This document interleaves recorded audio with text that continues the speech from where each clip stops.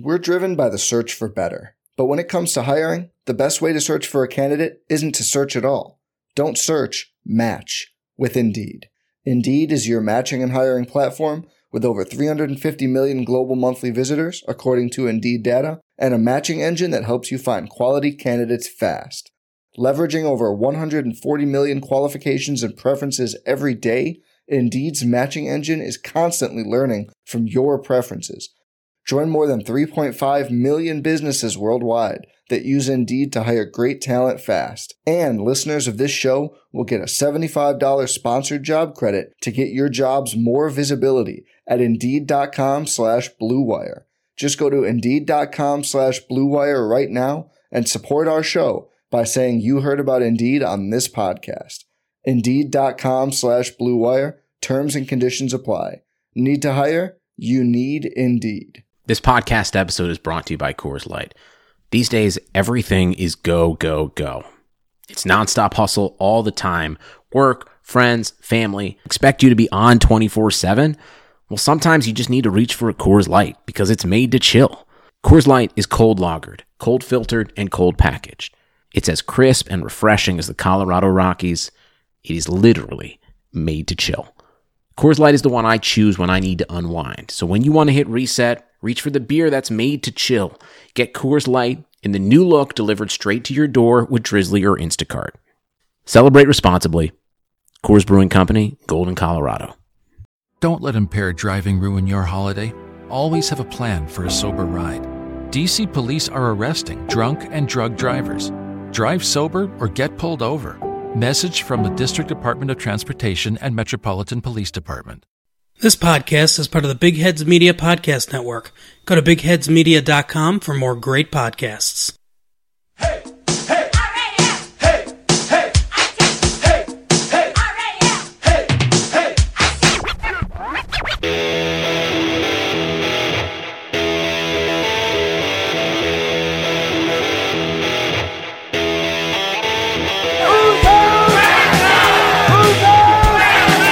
There's only one thing you can say.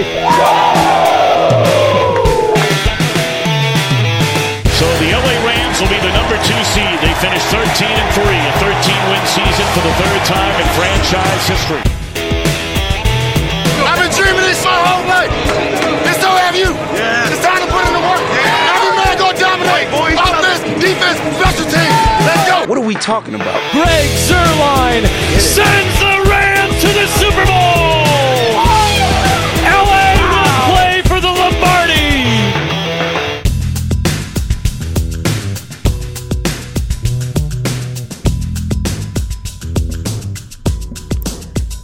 Welcome to Rams Talk Radio. This is Derek C. Apollo, my co-host, my partner in crime this evening, Tommy Avance. Well, it's the first time we've talked, Tommy. Coming off that rather, I don't know, is depressing the right word? Depressing loss to Pittsburgh in Pittsburgh. What are you going to say? What do you got, Tommy? I can't really argue with that. I mean, I had that game chalked up as a W. I think that the Pittsburgh Steelers overall are an inferior team to the Rams. And I was absolutely disappointed that the defense scored more points than the offense. And that's all you got for now? That's the only thing?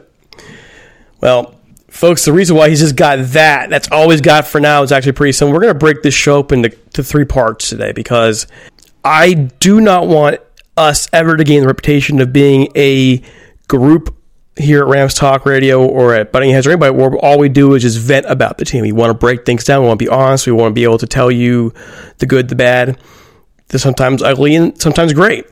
So we're going to literally break this up into that kind of way. The first part of the show today, we're going to talk about the positives. The second part of the show, we're going to meet with Will DeWitt from Chicago Audible. Tell us about the Bears. And then at the end of the show, you'll be free to leave if you don't want to hear it. That is where we're going to take some time and vent a bit as to what we have seen, not just last week, but now a culmination of 9 games and some of the trends that aren't so positive. Sound good? Sound good, Tommy? Yeah.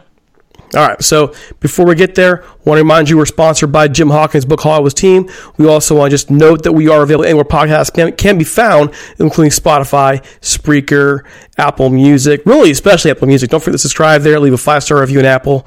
That would really help us out. It'll also enter you into contests where you can get yourself a nice, wonderful, personalized jersey from NFLshop.com. Hopefully a Rams jersey. Gotta hope it is. This is how you do it. Go over there, leave your review, send an email to ramstop1945@gmail.com with a copy of your entry, a screenshot, and then just leave your name. We'll read your feedback on the show as well. One more thing. We want to give a shout out to our sponsors over at MyBookie. They've been a part of us now here a little bit, and don't forget the promo code if you're going to use them. Seriously, use that promo code. Helps you out. As a true football fan, you already know just as sure as the seasons change, Tom Brady will keep the Patriots in the game. Every weekend, our favorite gridiron warriors put their skills to the test, so why aren't you doing the same? We're almost halfway through the NFL season, so now is the time to get off the sidelines and get in the game with MyBookie. MyBookie is the premier place to bet on all your favorite pro and college football action every weekend. They always have the most up-to-date lines and the most prop bets of any sportsbook on the planet. So if you're going to be betting this season, do the smart thing and bet with MyBookie. If you're the kind of guy who likes to bet a little to win a lot, try parlay. Pick your locks for the week, then put them together in one parlay bet, and when they all come through, the rewards are huge. Best part is, if you join right now, MyBookie will double your first deposit. That's right. If you put in $1,000, they'll give you $1,000. That's double your initial deposit, so you can use it on all your favorite picks. Use promo code MASSIVELATEFEE to activate the offer. That's promo code MASSIVELATEFEE, and you'll double your cash when you sign up. Visit mybookie.ag today. MyBookie. You play, you win, you get paid. All right, Tommy. Folks got to hear much of my breakdown on Monday night, sitting down with Mike, and I had some very distinct thoughts. We didn't get too much into the positives, though, and we haven't heard from you at all. So first things first, what were the good things that came out of this game? Well, the good things that came out of this game are our defense still can play football, right? How many points did they give up again? Because didn't they have a defensive touchdown too? Yeah, so they got a total of 9 points, including the extra point. So we held them to 9 points on their offense, correct? 10. So we held them to 10 because the final score was 17, right? Yeah. And our defense scored 9, correct? Correct. So that's the positive for this game. Our defense still has the capability to keep us in games. They've got things shored up because of the trade of Jalen Ramsey. Wade Phillips is able to coach the style of defense that he likes to coach. The problem is now the opposing offenses are picking on the weak link offense, which is Troy Hill. They'll keep Talib, obviously, on the other side, which we probably would have had if he didn't get injured, unfortunately. So we got who we got. But our defense is phenomenal. Let's be honest. They're doing their job. If you're only giving up 10 points a game, you should win every game you play. Right? Individually, yeah. So, and individually you were happy with the play of who? What were the big impacts for you? Obviously, Aaron Donald always does his thing, whether he's taking on triple teams, which he was, and freeing it up for the other guys to go one-on-one and make plays. Stop Mason on third down when he tried to scramble. They did a great job overall, No one really stood out in particular. I wasn't really focusing on anyone.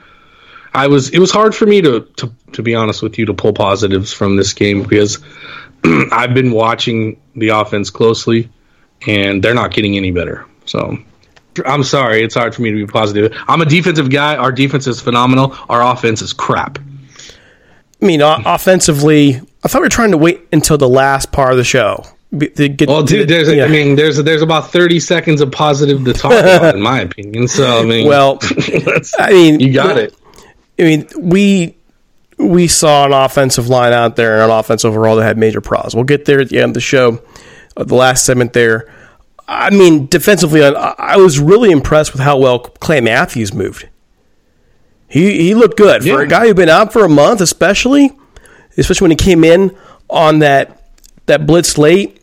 He looked just as fast as he did years ago, and it's a guy who has been out for a month, busted jaw. How the heck is he going to keep his nutrition up with a busted jaw at his weight, height, and his diet needs? I'm wondering how he did that. Would love to ask him that question. I thought, we're picking on Troy Hill. Troy Hill got picked on all game, and they still had less than 200 yards passing.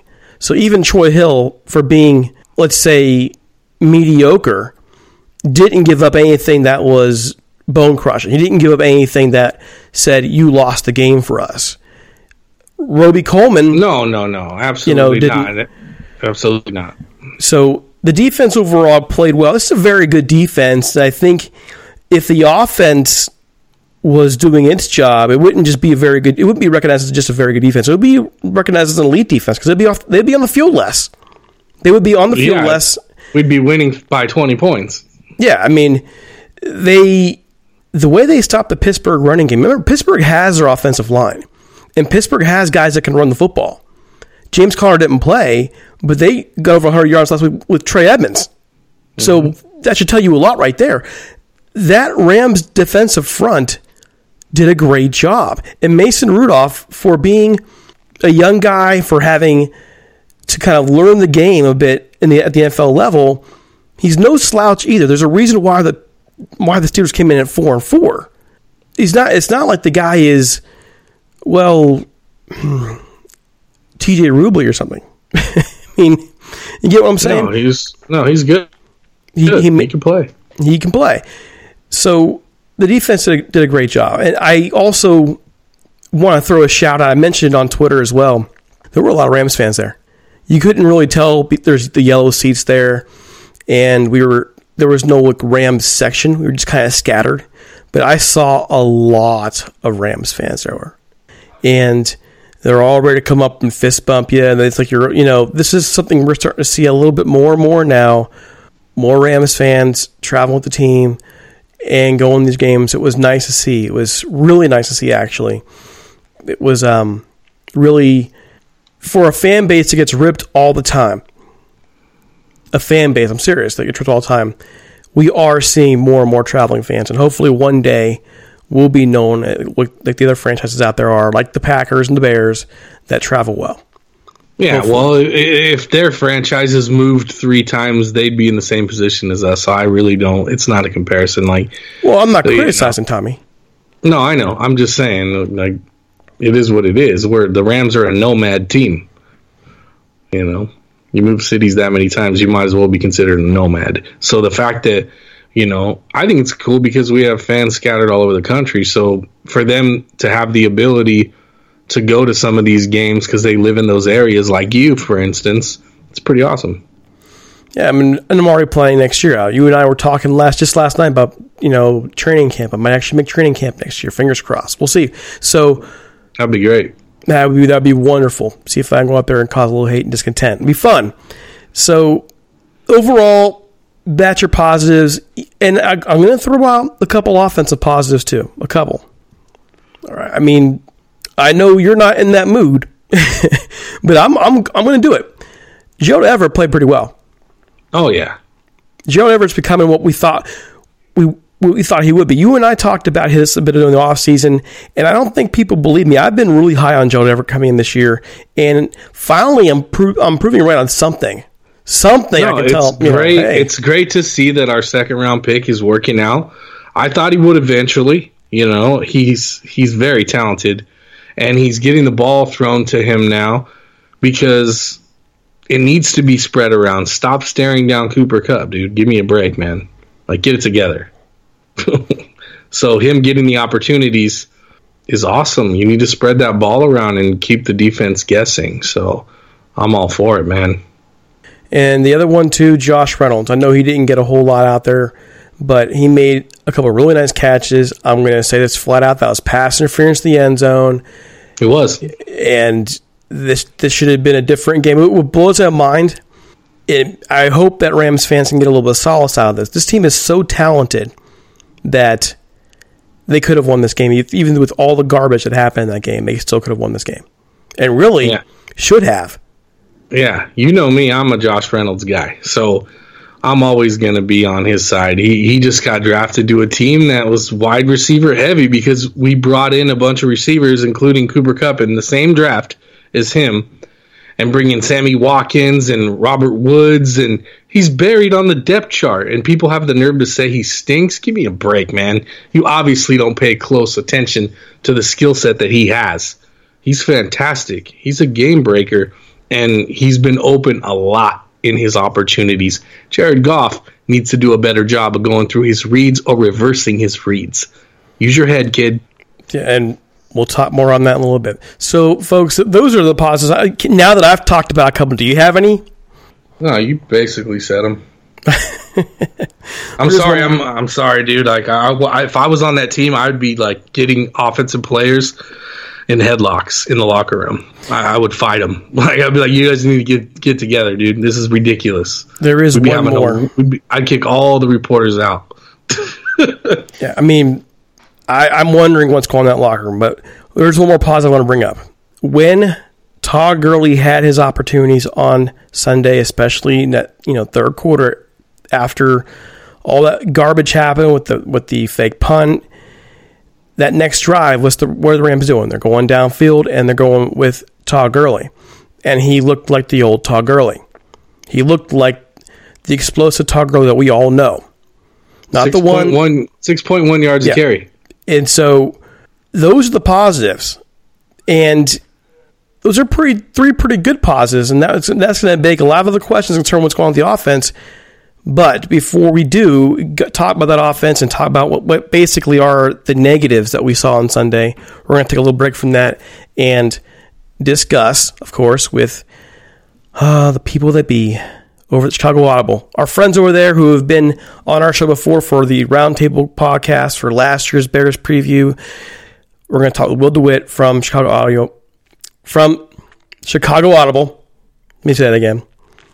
We're going to talk with Will DeWitt from Chicago Audible after this. Shall I say it message? That sounds ridiculous.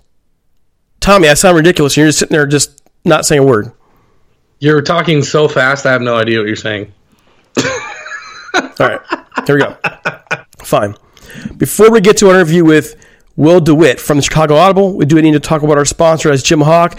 As you've heard me say a million times on this show, if you're addicted to anything LA Rams like I am, then I'm going to ask you, have you read the book Hollywood's Teen Grit Glamour in the 1950s Los Angeles Rams? Some people I know they're not readers. Tommy's not a big book guy. All right, fine. But there are a lot of readers out there that are Rams fans. This is a great read. It's great look into history. It's a personal touch. This is about a dad's story, that being Jim's dad, John. He played for the Rams from 1953 to 1957, and it tells a story about the Rams really entrenching themselves in Los Angeles during the time where Hollywood was rising. So, folks, that means glitz, that means glamour, that means all the things that go with Hollywood. And that means also future Hall of Famers like Norman Van Brocklin, Elroy Presley-Hurst, Tom Fears, Les Richter, and many more, all in this story spent in the 1950s Los Angeles Rams. So if you want to find Hawk's book online, you can go to HollywoodTeam.com, and on Twitter, Hollywood Team. It's available both in hardback, paperback, and electronic form at Amazon, Barnes & Noble. And you can also find Hollywood Team through various other booksellers on the internet. Folks, great read. Serious. Good one. Also, all proceeds go to Homeboy Industries, which is a organization in the LA area that focuses on getting people out of the gang life and become productive members of society. What better bargain can you get? Finally, do us one more favor. If you've read the book, or if you've got it now and you're reading it, please go over his Amazon page and leave a review. Do Jim that favor, please, because he needs some more reviews over there. I'm serious. For a guy who wrote such a good book, he could really use more people telling everybody about it. So here you go. There's my pitch, guys. I'm telling you, go check out the book. So, real quick before I jump into the Bears here, I want your thoughts, Tommy, on this game. Like, what is your 3 keys? What are your 3 keys for the Bears and Rams this weekend? 3 keys. Like 3 things that for the Rams to win, and 3 things the Bears need to do for that matter. The Bears have the same problem the Rams do. Their quarterback isn't getting it done. I need to see quarterback play I don't care about your stupid offensive lines, okay? There's other quarterbacks in the NFL that figure it out. It's called pocket presence. If you know your offensive line is not giving you the amount of seconds that's needed for the play, maybe you should change the play, okay? I want better play calling, better pocket presence. Jared Goff needs to be able to smell the rush, and he has blinders on like horses in the Kentucky Derby. He doesn't see a damn thing. He doesn't see it coming at all. I need him to wake up, all right? It's on him and Sean McVay. Todd Gurley is not the problem. His knee's fine. Shut up about it, okay? This is what needs to be done. There's two guys that are making this team lose, okay? The offensive line, they already made a decision in the offseason. They were not going to address it. They were going to run with what they had in the draft picks that they picked, okay? And now they're dealing with that, right? We all knew this was coming. If you know football, you knew this was coming. So what I need to see is the offensive line to sack up, Jared Goff to open his damn eyes, and Sean McVay to call a better game. That's it. That's our only problems. We fix that, we roll. Simple as that. And so you would flip that around on the Bears too, right? Bears, you're saying you have the same problem, so just switch names out. Bears' problem is their quarterback just stinks. He only played 1 year in college. That's probably why he stinks. He hasn't played enough football, period. Right? You played 1 year in college. Come on, man. That's not enough reps. So they just picked the wrong guy. It is what it is. You know, they passed on Patrick Mahomes and Deshaun Watson. Dig that grave, buddy. All right, so there you go, folks. Let's look at what the other side has to say. Let's talk with Will DeWitt from the Chicago Audible. Check it out. All right, folks, I'm here with Will DeWitt from the Chicago Audible, once a different named podcast. I will not say that. It's like He Who Will Not Be Named in the Harry Potter series. Just want to, couldn't forget it. Outstanding group of guys over there. How you guys doing? Hey, pretty well. Thanks for having me on. Like you said, last time that we were working together over the past couple of seasons, definitely a different name. I don't want to say it. I don't want the NFL coming, after me yet again. So the Chicago Audible. That's who we are now, and doing pretty well. How about yourself? We're doing fine. Watching Rams football these days. Well, I guess it's safe to say it's a bit of a train wreck, especially in a place where we're not used to seeing it. That's on the offense. It's unnerving, to say the least. Unnerving. But this isn't about us right now. This is about you and the Bears. And what we do want to know is what's going on? You guys are NFC North champions, a team that was, they're prime. They're young. They get a great defense in there, a young quarterback. And they come in this year, and the entire offense has just been blah. What's happened? It's the R word. It really is. It's regression. It's just people taking steps back, positional groups taking steps back, a quarterback taking multiple steps back, a head coach and a play caller who isn't living up to the same creativity standard that he set a year ago. So when I'm looking at the Bears' offense, really it's just regression across the board. Maybe everyone besides Allen or Robinson has taken a step backwards from a year ago. Our offensive line hasn't been able to do much in a running game. We signed two running backs, one via the draft and David Montgomery, signed Mike Davis from Seattle. He just got cut this week. So that's actually big news in Chicago because we get our first comp pick in 7 years, which is, I guess, exciting at this stage of the game. But when I'm looking at that Bears offense, all begins up front with the offensive line. Mr. Trubisky hasn't been able to take those next steps and be the guy that we need him to be.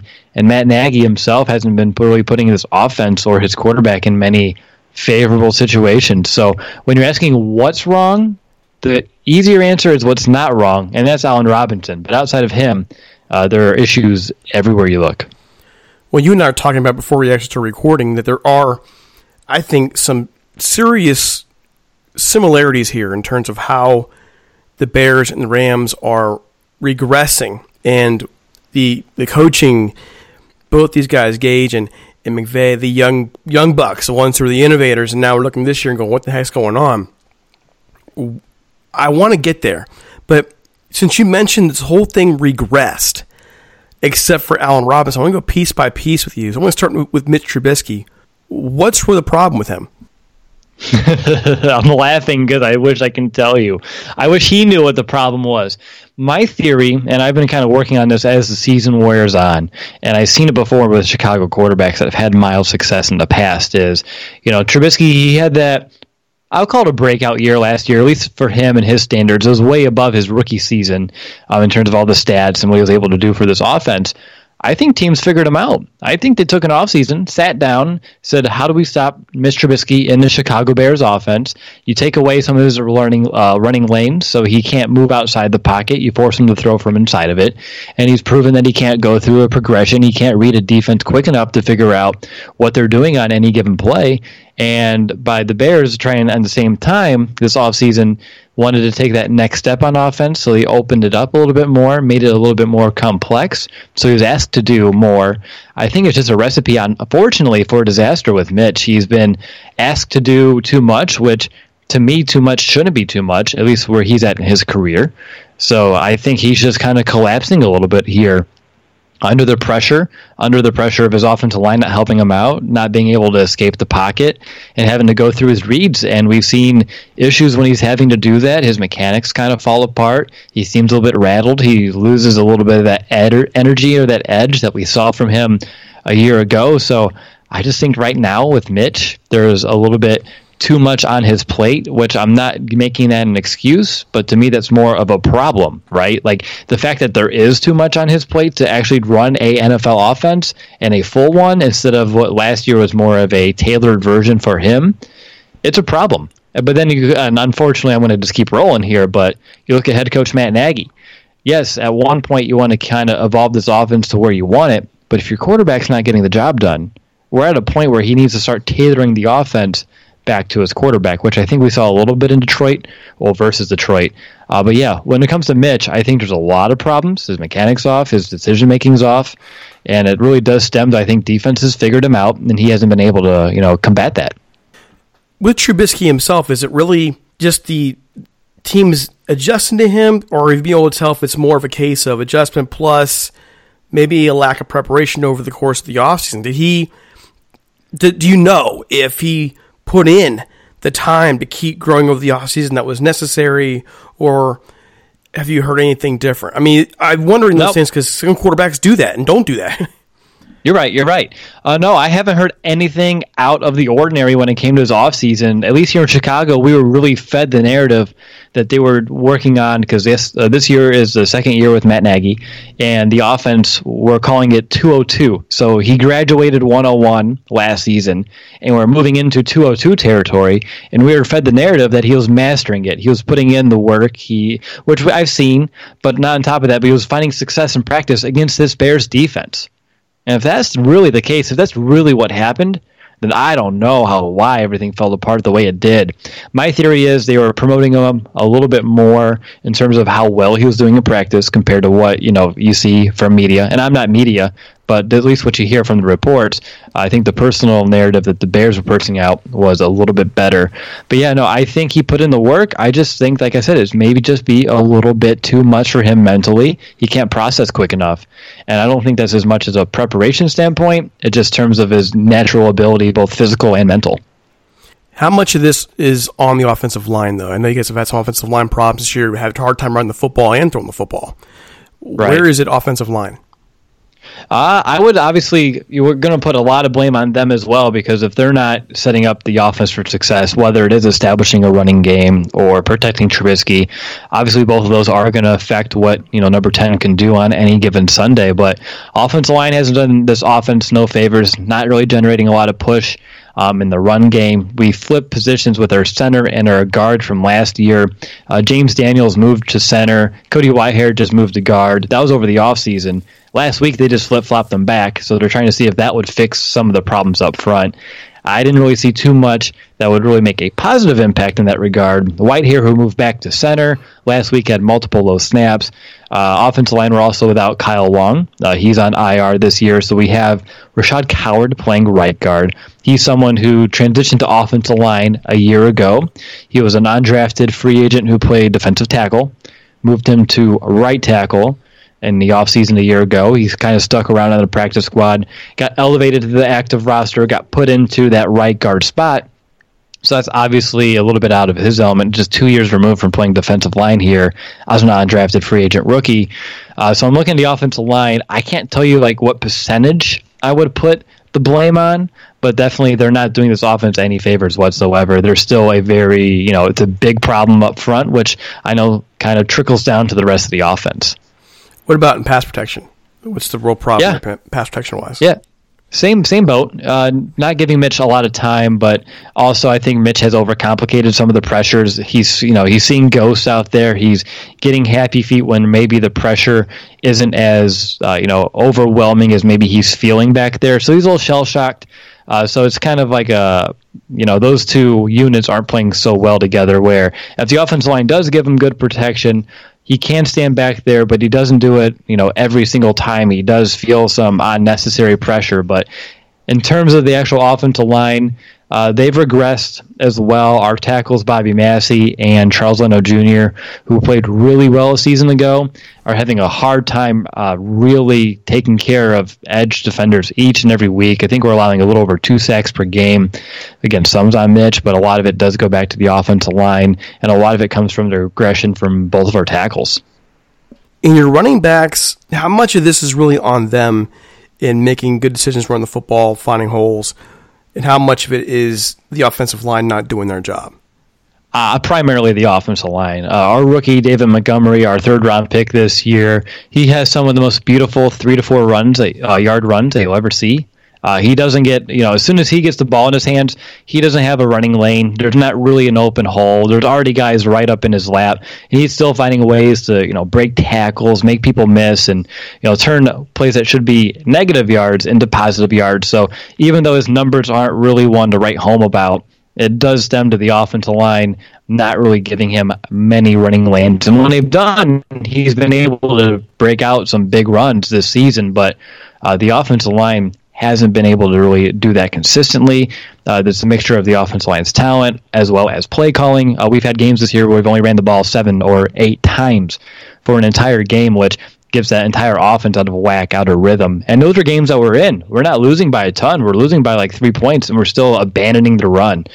So it goes to a play calling mistake over there. But yeah, I would put most of the blame on the offensive line compared to the running backs this year. I think David Montgomery has done a really good job with what he's given. And Tariq Cohen, he hasn't been getting the same kind of touches that we saw last year. And I think this is another player that defense kind of figured out. And we haven't found a way to kind of get him in some fruitful situations like we have in the past. Your defense, though, still remains, the Bears' defense. How are they holding up under the additional pressure of basically having to carry this team right now? Holding up best they can will be the way that I put it. They're still pretty good. Statistically, I think they're statistically better than what I'm seeing out there on Sundays personally. They can stay on that field and find ways not to get off it, whether it be mistakes on their end or just allowing offense to convert third down after third down, especially in some key moments. I've seen that. But, yeah, I would say the defense is still basically who I think they are. Defensive line, we lost Akeem Hicks, who he's like the lifeblood up for us up front. And after the loss of Akeem Hicks, teams have one guy to focus on, and that's, of course, Khalil Mack. And they found ways to kind of keep him out of the last 4 or 5 games. No real big impact plays from Khalil Mack that we've kind of leaned on in the past. He's not getting after the quarterback. They're taking 2 to 3 guys to chip him, to block him, to make sure he doesn't wreak havoc. And it's kind of having an impact on the rest of the defense, as we haven't had consistent pass rushers outside of Khalil Mack.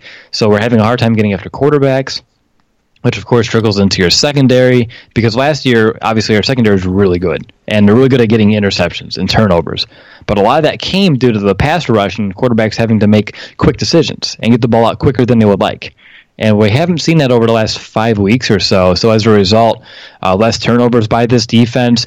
Offense is putting up more yards than I would expect. Last week, we had Detroit's backup quarterback, and he was able to throw for over 240 some odd yards against his defense. That would have never happened a year ago. And speaking of last week, we lost the captain of this defense, inside linebacker Danny Trevathan, to a pretty gnarly arm injury, so he's not going to be out there either. So even though the Bears defense statistically is still looking good, over the last few weeks, I've been seeing them kind of take some steps backwards due to the lack of the pass rush, Khalil Mack being taken out of the equation, and a couple of key injuries right in the heart and soul of this defense. See, this is why I keep thinking so many different similarities. It's weird because both these teams last year had a much different identity. The Bears defense was much, much stronger than the Rams defense was. Your offense was a bit more limited, but our offense was supposedly off the chain. This year, even though the identities of the teams are different, we're supposed to be different. The problems are the same. Now, both defenses are very good. Both defenses have playmakers. You can make plays, even though you're saying like Khalil Mack has not been making the plays you expect. He will this weekend, by the way. That's good to know. Thank you. The offenses, though, it's just everything you're saying is like, well, tick that one off, tick that one, tick that check mark. Yep, going right down the board. And even down to the last thing I want to get with you on here, and that's, Nagy and what he's doing or has done this year that isn't quite working together compared to last year. What's going on with Matt Nagy? I don't know. I really don't. It's interesting in terms of, like I said, if you're going back to the offense, his play calling has been very questionable at best.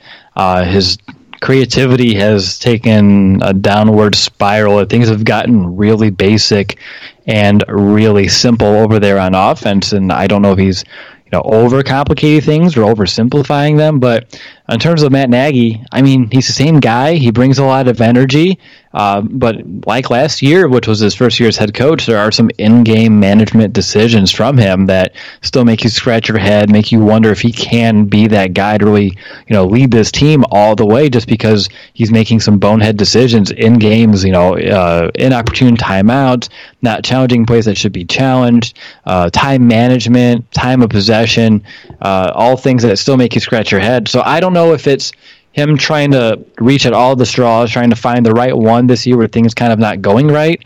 But in terms of Matt Nagy, he seems like the same guy. We won our first game. We lost 4 in a row. We won our first game in a while last week versus Detroit, and we had our club dub. I don't know how much that's known around the league, but all the players celebrating in the locker room with their music and dancing, and I was a little confused by that because you lose 4 straight. I don't know if I would be celebrating beating a Lions team the way they did. But yeah, in terms of Matt Nagy, I have no idea what's wrong with him. In terms of if he's just not getting across at the locker room, if there's a rift because he's protecting his quarterback or talking up his quarterback still and not putting the blame over there.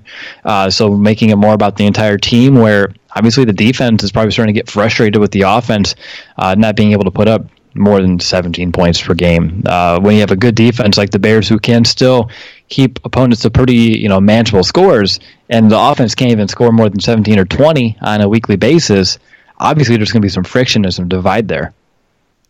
I'm just thinking, man, still think I'm so caught off guard here, in that it's just like I'm in a mirror when we're having this conversation, we're hearing from you, just thinking the same things in the mirror.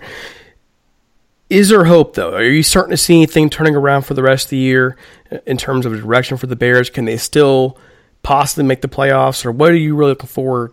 What are you looking forward to now for the rest of the year?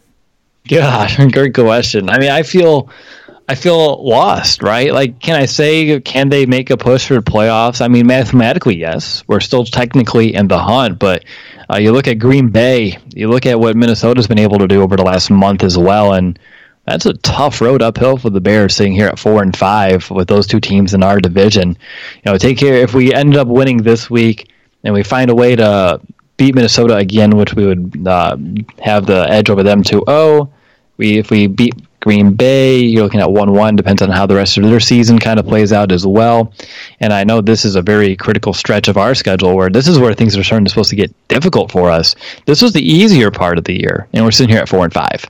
So I don't know. I really don't. So for me, I'm not hopeful. I'm going to be pleasantly surprised if they can make a run at this thing, but I'm not going to really, bet the house on it by any means whatsoever. If the Bears can find a way to combat some of these injuries on defense, they've gotten a little bit more soft up front, like I mentioned, and the offense can kind of turn things around. Maybe.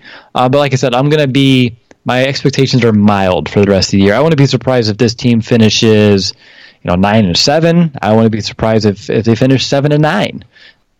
Looking at the matchup this weekend, though, the Bears were one of the first teams to really target those weaknesses on the Rams' offensive line, to really nail, pretty much literally, almost literally nail the things that can hurt the Rams.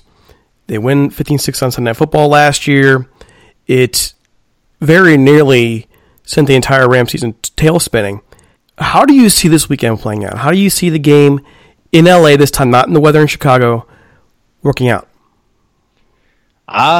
Roughly the same. I think both offenses have been pretty bad as of late. Both defenses can play pretty well. So I expect this one to be another low-scoring game. If somehow the Rams were able to move this ball in the Bears' defense and put up some points, I don't really have faith in our offense to kind of keep up with you guys, because I know you guys had some games where you put up a lot of points. The only time we were able to do that this year was against Washington. Other than that, like I said, we're having a hard time scoring more than 17 or 20. So I expect it to be low scoring. Our defense should be able to, if history serves me correctly in looking at your team, and the offensive struggles kind of help with that, mitigate some of the overall scoring. So yeah, I'm looking at a low-scoring contest between two teams that are struggling to find some identity on offense, some success on offense, defenses that aren't as great as they once were, but still pretty good in their own right. And then just another, tooth and nail fighting game. I expect it to be, when it's all said and done, a one-score game, one way or the other. But I don't really envision one team kind of taking this thing all the way and just running with it. With primetime, it would be interesting because the Bears haven't been so good on prime time over the last few. So, but yeah, that's kind of where I'm at. I'm still early in this week. I'm still looking at both teams, but just as we sit here on a Tuesday evening, still 5 days away, I don't know. It could be, I think it's going to be a slugfest. I really do. You don't have a prediction for it? You're not going to take a shot? Usually I wait till Thursday, so I guess you can have my unofficial prediction. I'm going to have the Rams winning this one right now. I'm sitting here at about 21-17. Some team just seems to be our number. That's like about where we can get. And then there's just a hard wall at 17. We barely got 20 against Detroit, which had the 28th, 29th ranked defense in the NFL. And we barely did it. And it was only in like 3 different drives, and one of them was a short field. So I don't envision us really putting up many points. So I'll say 21-17, you guys. Wow. Surprise. I know, right? That one. Well, I think I'll save my prediction for your show, or when everybody listens in later on, you'll hear it. But I'm going to go, I will say this, though. The Rams' offensive line with 3 players down, and they were already off to begin with. So now 3 stars are down. They've had to replace them. And the Bears already were able to really hit edges against the Rams last year when Whit was playing better and Havenstein was playing better. Havenstein's not going to be in this game at all. The Rams better have a serious plan to deal with that Bears front 7, or this could be just as bad as last year turnover-wise.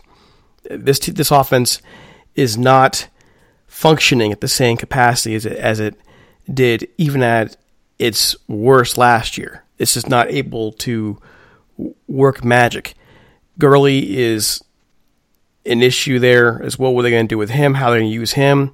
We're hearing lots of excuses. So I'm even kind of arguing against your endpoint there, because I just think there are so many different problems with this Rams team that it's about the matchups. If the Bears didn't have the ability to really get to the quarterback, then I wouldn't be worried about this game. But because the Bears do have, even though they, like you're saying, they haven't been doing it, doesn't mean they can't do it.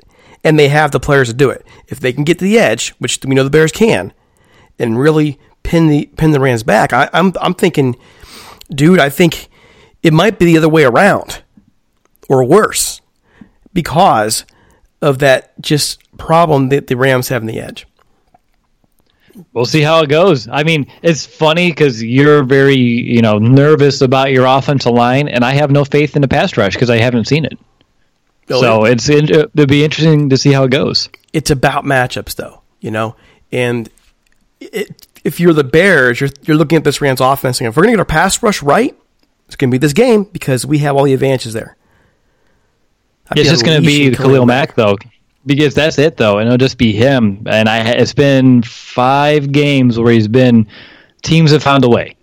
Teams have found a way to take him out. And if you can take out Khalil Mack, the rest of the pass rush, they can't win one-on-one matchups. Not Leonard Floyd, not Aaron Lynch, our rotational outside linebacker, not really the guys up front in the middle right now. The best that we have going for us, who leads the team in sacks, is an undrafted free agent that's been bouncing around practice squads for a couple of years and stuck to our active roster. His name's Nick Williams, and that's been our most consistent guy. That's a problem for us because we have someone else in Khalil Mack and a first-round pick in Leonard Floyd, and they're not getting it done. They're not winning those matchups. And we've had going up against teams who've had injuries up front and backups playing, and they haven't won the matchups. And I understand that you're equally as worried on your end. So it's that mirror. It's equal but opposite. Equal in a very sad way. I'm sure when we both saw this schedule come out and this matchup on Sunday Night Football in LA, we're thinking, man, this is going to be prime time. Huge matchup, have massive playoff implications, and now it's more like a playoff elimination game. If the Rams lose this one, they're pretty much done. If the Bears lose this one, they're pretty much done. And so it's not what we ever thought was going to be. But yet, it's still 2 of the more historical franchises in the league. They put on an interesting game last year, and I'm looking forward to seeing if these 2 teams can at least give us a game come Sunday night. We'll see. All right, Will, can you tell people where to find you, all of your work, including... Yeah, sure. So anywhere you want to find us, on Twitter, it's at Chicago Audible. Facebook is /Chicago Audible. The website is chicagoaudible.com. And if you're having a hard time, if you want to listen to our show in preparations for the rest of this week, we do a few different versions of preview shows, with Derek being on our first one, which will be releasing here on Tuesday night. It is just look up Chicago Audible on any podcast app or player. I'm sure you'll find us. All right, there you go. Thanks a lot so much for coming on the show, and have a great one. Thanks, man. You too. Thanks so much. All right. Before getting to the last thing, we do want to say that we are looking for sponsors. As always, reach out to us at ramstalk1945@gmail.com, or you can leave us a voicemail at 657-666-5453. We have a media kit ready to get out to you. Also, don't forget we are part of the Big Heads Media Podcast Network. Check out one of our partners. Hello out there to a man, woman, and child. This is the B-Team. I'm Nathan Eberhardt. And I'm Michael Hanna. And together we host the UCLA B-Team podcast, your go-to audio source online for news, analysis, opinion, and sometimes even jokes about UCLA Bruins sports. We're proud to be members of the Big Heads Media Network, and you can find our newest episodes every week at bigheadsmedia.com, or you can subscribe via iTunes, Google, or wherever you get your favorite podcasts. Follow us on Twitter at UCLA B-Team and hit us up with questions or comments. We love to interact with our listeners. So for a smart, level-headed, if sometimes irreverent, unofficial, we cannot stress this enough, unofficial take on the UCLA Bruins, come join the B-Team. All right, so Tommy, you've been kind of touching on this throughout, the negatives right now from last Sunday, and I think you and I see things a little bit differently. I'm kind of looking at it in 2 scopes, because I saw a problem that was just really on Sunday, and that is with the offensive line itself. And now going back and looking at some more film, seeing some other deeper issues. And you're just kind of going straight full bore into play calling, to scheming, so on and so forth. So where are you standing right now overall on what's wrong with the Rams? No, I want to hear what you have to say first. I need to hear this. I mean, I talked about something in their show, but you may have decided you didn't want to hear it because you were mad. No. I want to piggyback off of you. In the game I was there, so I saw an offensive line that no matter what on that day, no matter what Jared Goff called, no matter what Sean McVay called, they weren't prepared to deal with Pittsburgh. They just were not prepared at all. They were blowing off the ball in virtually every instance in the first half of that game. They weren't there mentally, and Pittsburgh knew it. You could see from Pittsburgh's defense, their body language in the field. You can look at the body language of the Rams players out there in the field. The way that Pittsburgh attacked the Rams was taking advantage of slow first steps on the edges, both with Andrew Whitworth and with Havenstein, and just blowing through them.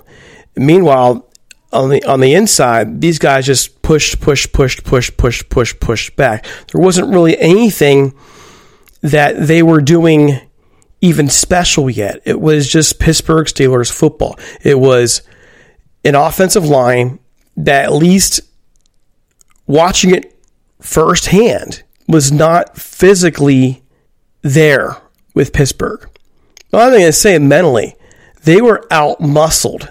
They were outworked. They were out everything, and they showed no sign at all of being able to do anything in that first half, especially. In the second half, a little bit different, but in the first half especially, they had nothing in terms of, man, it almost, I don't want to say it because I can't say that's true, but it's almost like they didn't have heart. Now, that's not what we know about these guys, especially Andrew Whitworth, but it was like they were broken. They had heard the legend of the Pittsburgh Steelers and came in this game knowing already they were going to get beat up. They were going to lose. And that's not the way to play the game. Now, again, that's what I saw. It does not mean what it is true. I can't go with, like, I know 100% that's what was going on in their minds. I'm just telling you what they looked like. That's the perception I got from them. But then that's why I'm talking about this game. But going back and watching film, I'm going to I've gone back and forth about this for the Bengals game, but I just can't let it go. The second half of the Bengals game with Jared Goff, just some of the decisions he was making, it wasn't the offensive line, and it wasn't anybody else except for Jared Goff. It wasn't Sean McVay's play calling. It wasn't the tight ends. It wasn't wide receivers running bad routes. It was Jared Goff making bad decisions. Not just bad decisions, but some of the worst decisions I've made as a quarterback. I've seen made as a young quarterback of him. Going back previously to previous games and looking at some of the protections there, some of those weaknesses we saw on Sunday are there, but they were never as dramatic or as pronounced as they were against the Steelers, which tells me what you were saying earlier about, okay, you can audible out and change the play to change the outcome, and that's not happening. So does that mean that we're not seeing Jared Goff reading defense as well? Does it mean that the sideline's not recognizing defense as well? Does it mean there's not communication between the offensive line and Goff and McVay? Those are the things that come to mind. And there's one thing that's really been on the back of my mind for a while now, because I'm usually the guy who will defend Jared Goff. And I'll give you the example. I'll defend him all day on especially the first half of the Steelers-Rams game. There was no quarterback on earth who was going to be able to perform behind that offensive line against the Steelers in that game. They had nothing for the Steelers defense. But as I'm watching more film and I'm looking back on these decisions, Jared Goff is now in year 4, and at some point you should be reading more progressions. You should be processing faster. You should be able to make better decisions. If we're talking about his footwork in the pocket, I think it has improved. I think it is, but it's not much, but going through and watch the film, we're seeing improvements there. But we're not seeing improvements where it really matters, and that's in decision making. And the question I'm going to ask, I wish I could ask, is why? Why are we not seeing improvements in decision making? Because he has the talent to be the best quarterback in the league. We've seen him flash that physical talent anyways. Yeah. When you have someone pulling the strings for you and you don't have to think and you could just be, right? That helps a lot in life. Not everybody has both. Not everybody And it it could be one of many things, but in my opinion, I think it's an effort thing. You're only as good as you want to be in life, and you're also limited by your genetics, so to speak. Okay, I want to talk about the offensive line first. Okay, all right. I'm not talking about the Rams' offensive line. I'm going to talk about offensive line play in general in the NFL over the last decade. The NFL decided at some point that they were going to become a passing league, right? They started throwing the ball more, slinging it around, 5 wide receivers.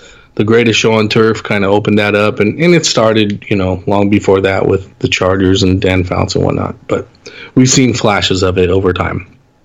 What's happening, and if you're not paying attention, you should, okay? Because this will help you as a fan evolve your fandom and understanding what's happening and what the results are and why we're seeing what we're seeing. So defensive linemen have evolved over the last 25 years into lean, mean, weightlifting, cone drill working, knife avoiding animals. Okay?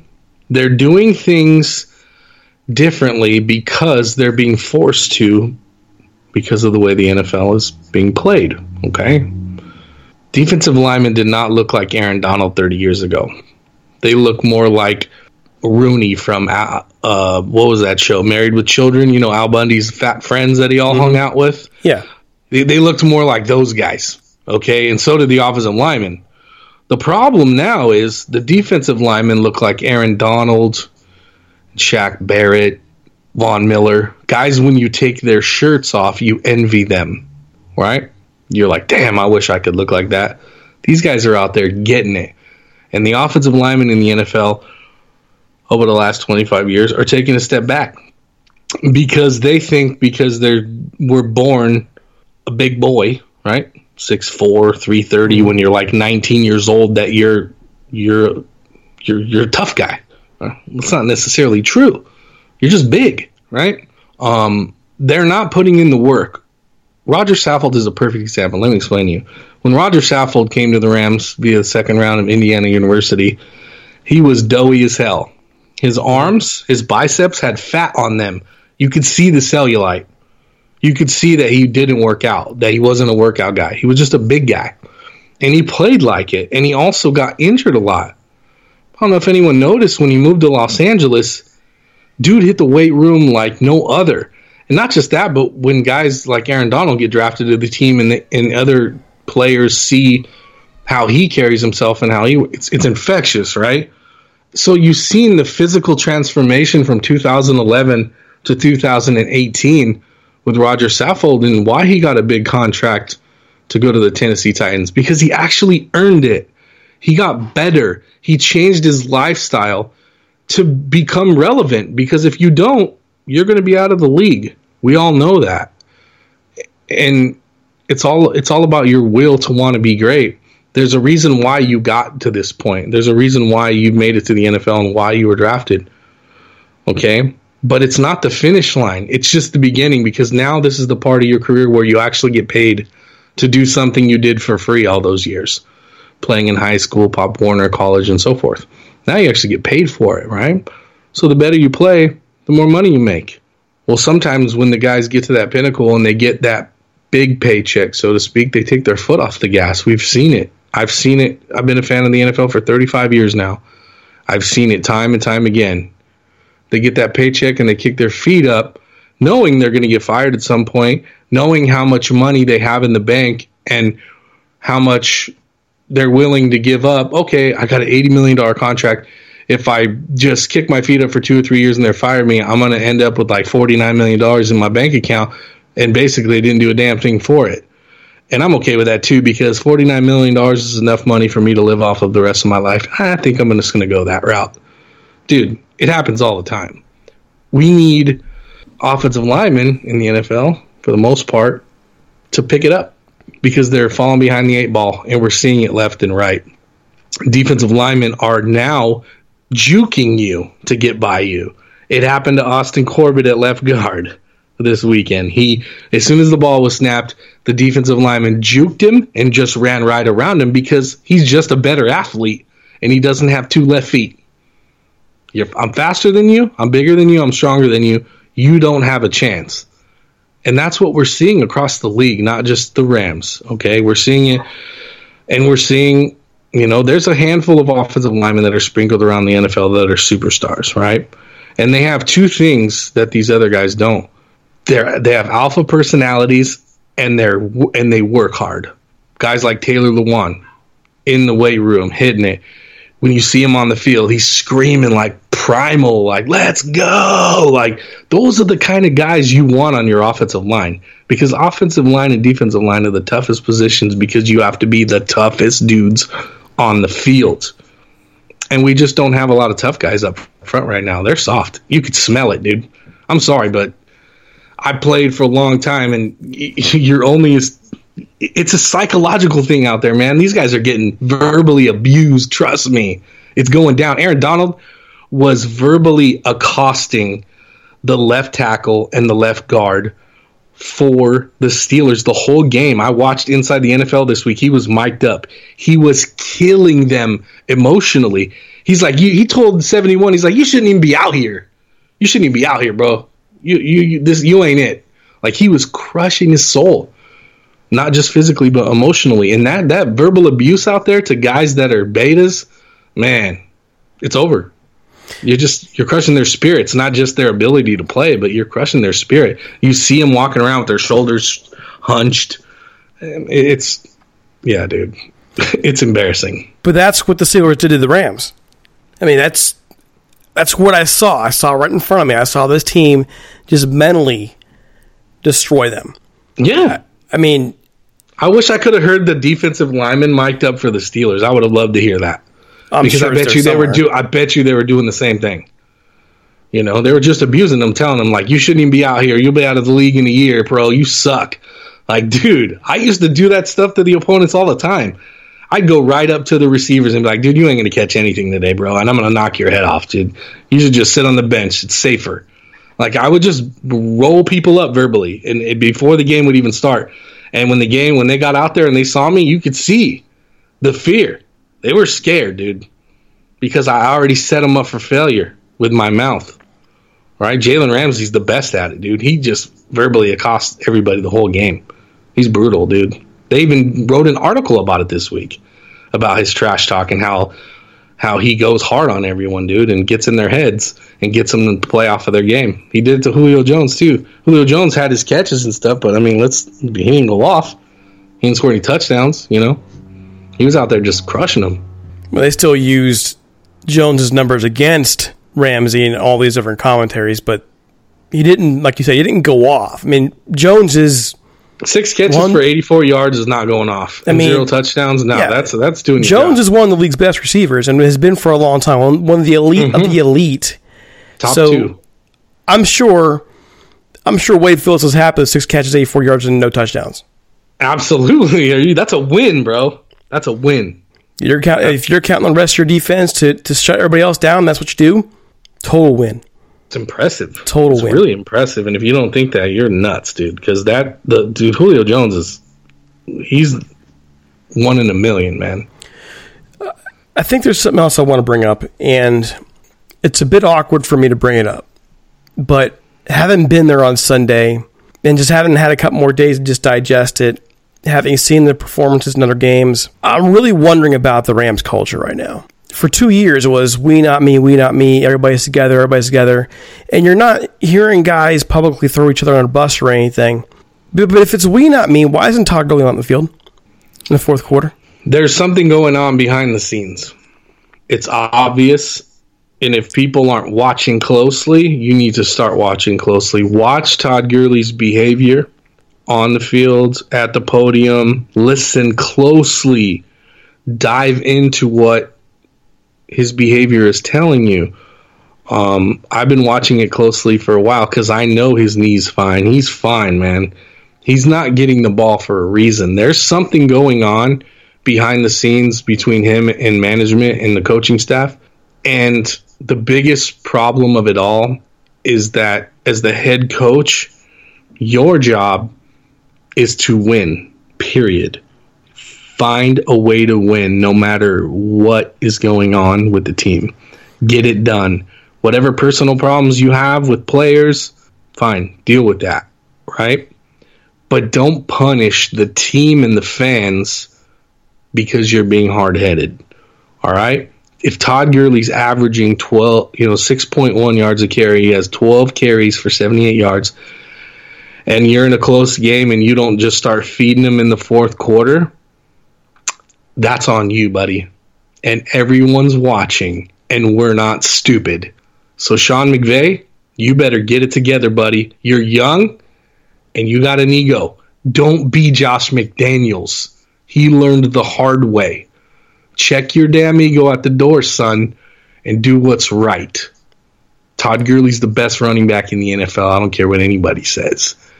Give him the ball. You paid him all that money. Give him the ball. And ride him to a Lombardi. Straight up, dude. I just think back to that game and his body language after his one big drive.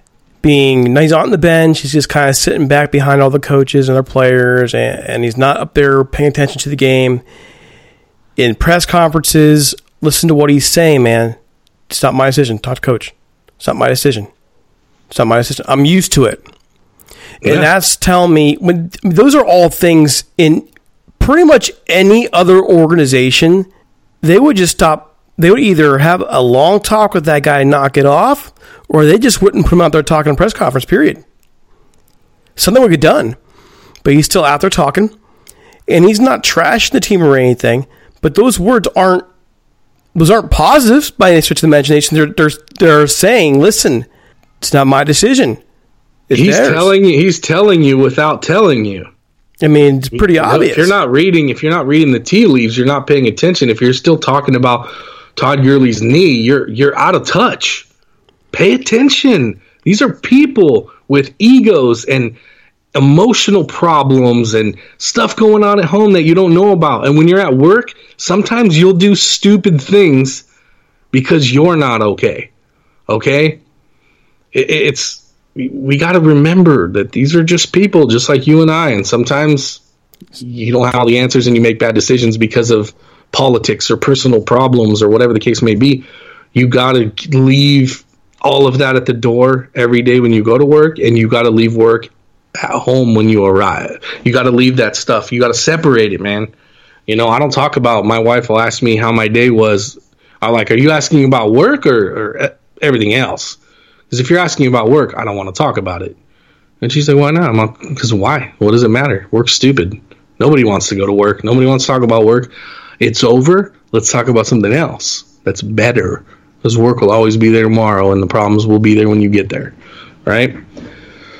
I just think the biggest problem with the Rams right now is they got a lot of drama, and they're not talking about it, and no one's talking about it because they got to sell SSLs with that brand new stadium.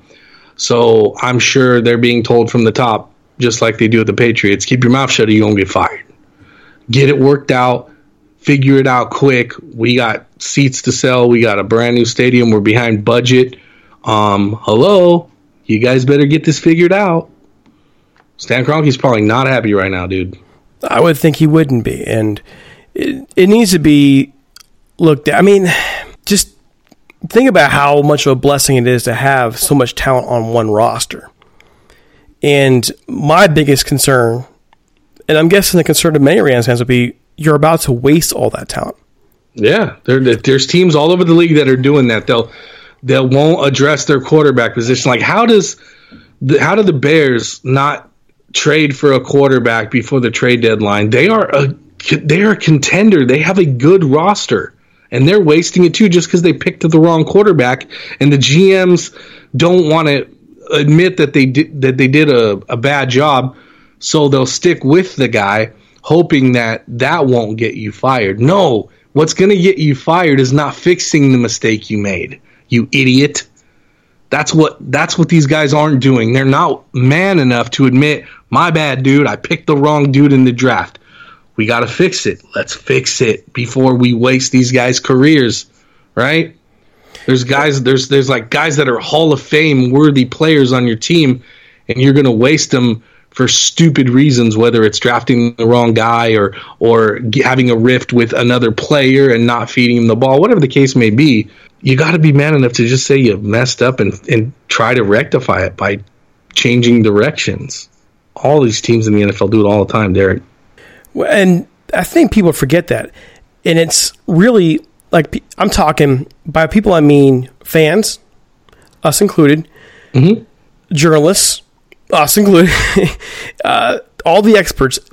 They seem to act like you need to hit every pick in the draft, or that you will hit every pick. And so it's life and death when you trade away those 2 draft picks for Jalen Ramsey. And that's not really the case. When you trade away picks, it does make it more important that you hit in the picks you do have, obviously. But but the average team is going to miss, I would guess, and I don't have the actual data in front of me. I'm going to take a shot in the dark and say 70% of your picks are busts every year. I was going to go. If you have 7, you're hitting on 2 maybe.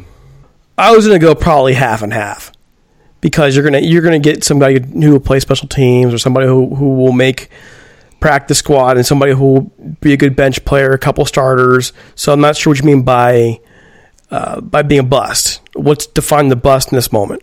If you're not a consistent starter on the all 22, then you're useless to my team. If you're just a special teams player, especially if I pick you in the first or second round, you need to become a serviceable player that's worthy of a second contract. That's called hitting on a pick. Okay, so there you go. There's your definition right there.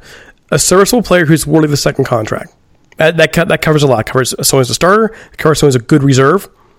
It covers a lot. If you can get paid a second contract and are worthy of it on a team that drafted you, then you hit on that pick. Straight up. Okay, so I would say you're doing well if you get about half. Yeah, absolutely, man. If I drafted 7 players a year, 1 in each round without all the trades and all the pile-ups we have in the NFL these days, and I hit on 3 of those 7, and I could give those guys second contracts every year, 3 players, dude, your team is going to be stellar. You're going to have to start trading guys away because you have too many good guys, right? It happens a lot. Imagine if the Rams drafted Khalil Mack at 2 instead of Greg Robinson. They would have had to trade one of them at some point. You can't pay them both, right? But we would have had 2 of the best players on defense in the NFL for 4 years together. And because that's how small the window is to win, But do you think both of them would still be here? No. Khalil Mack would be gone, and we'd get some first-round picks back for him, and Aaron Donald would have got re-signed. Well, there you go. Yeah. That would have been crazy, too, by the way. Just saying. It's been crazy, too. All right, what's crazy is there's 5 players you could have taken at 2 that are all superstars right now. True. So, real quick, though, before we go, make your prediction. Who's going to win this game? If we don't win this game, I'm out. They stink, dude. You've been a diehard through much worse. No. I'm not gonna quit being a fan, but I'm gonna check out, dude. I got better things to do. I'll be at the games. I'll do my thing, but I know. Listen, the reason I'm so lethargic about the team is because I get it. I know what's going on, man, and it ain't gonna get any better this season unless these hard-headed people get it figured out. So yeah, I'm not going to take away from the fans letting them live with hope. Whatever motivates you every day and keeps you fired up. But I'm just one of those different cats, man. I like to live in the real world, and I know what I'm up against, so that way I don't get let down. I don't want to live in that world where I get my heart broken because got my head in the clouds. I like to be even keeled, understand what's going on and where we're going, so I can, when it unravels, I can go, yeah, I saw that coming. That's just the way I handle things. Everybody's different, guys, but am I no way trying to be a downer as a fan? I love my team. I always have, no matter what city they played in, but I live in the world of reality, dude. It is what it is. I know what this team really is right now, and they're not going to do anything on offense, especially against teams like the Bears. I just don't see it. They got to prove me wrong. I don't have a prediction for this game, dude. I have no idea. I have no idea who the Rams are. I don't know what I'm going to see. I don't. It's actually like opening presents on Christmas every Sunday. Don't know what I'm going to get. Sometimes we'll score 40. Sometimes we'll score 3. So, yeah. I'm going to get really twisted up on Sunday, and I'll be there. Don't know how much of the game I'll watch, but I'll be in my seat. All right. I mean, all right. So, all that in mind, I'll go ahead and make my prediction. I said already on the Bears shows I've been on. I'm calling it. You're going to be unhappy with me. I'm going Bears 28, Rams 10. I'm seeing this game where the Bears will just destroy that Rams offensive line. Unfortunately, we're going to see turnovers. Turnovers equal bad field position, and then it goes from what should be a close game, what statistically would be a close game, to something like that. And add in the Rams have not played well at home this year.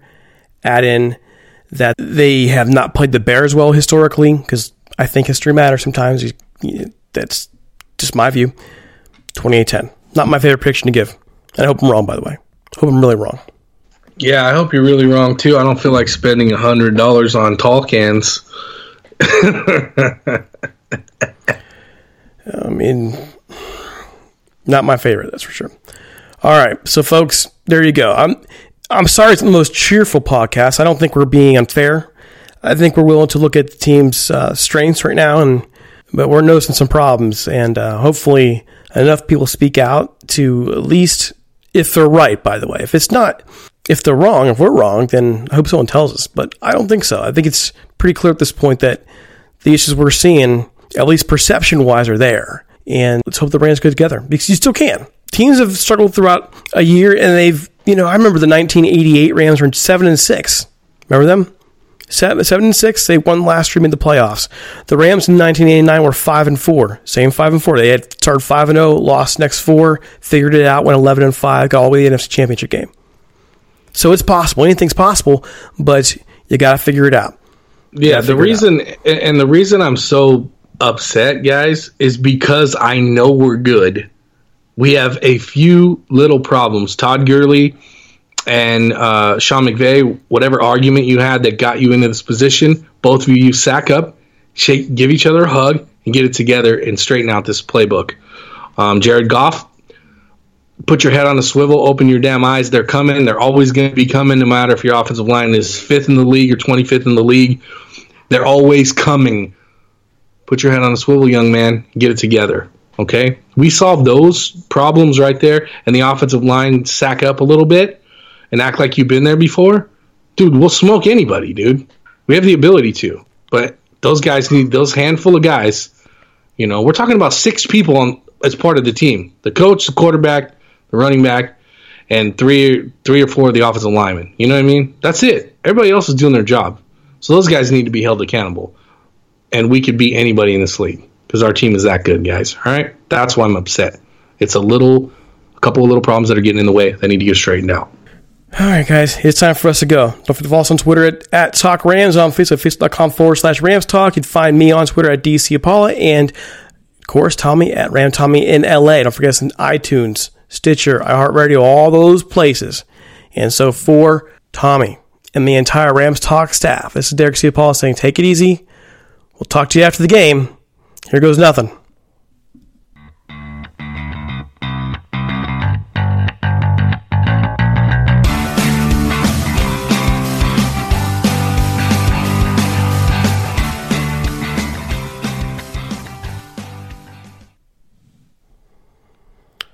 Now there are more ways to be a team with Microsoft Teams. Bring everyone together in a new virtual room. Collaborate live, building ideas on the same page. And see more of your team on screen at once. Learn more at Microsoft.com/Teams. Looking for your next great hire? CareerBuilder is the fastest growing job site in the U.S. with over 140 million candidate profiles and growing. Plus, candidates on CareerBuilder have skills for the most in-demand occupations. Let us help you rebuild and rehire a strong, more diverse workforce fast. CareerBuilder, we're building for you. Visit hiring.careerbuilder.com/recruit. I'm Mark Chapman. Welcome to the Planet Premier League podcast. Each week, Cesc Fabregas, Nader Manua and myself talk all things Premier League. As a player, you don't have time to talk. No. You don't have time to make a plan. You just need to deal with wave after wave after wave. We watched Coach Carter and he said, afterwards, the game's just about doing this for your teammates. And I remember looking around halfway through the film and half the squad was asleep. Planet Premier League. Listen wherever you get your podcasts.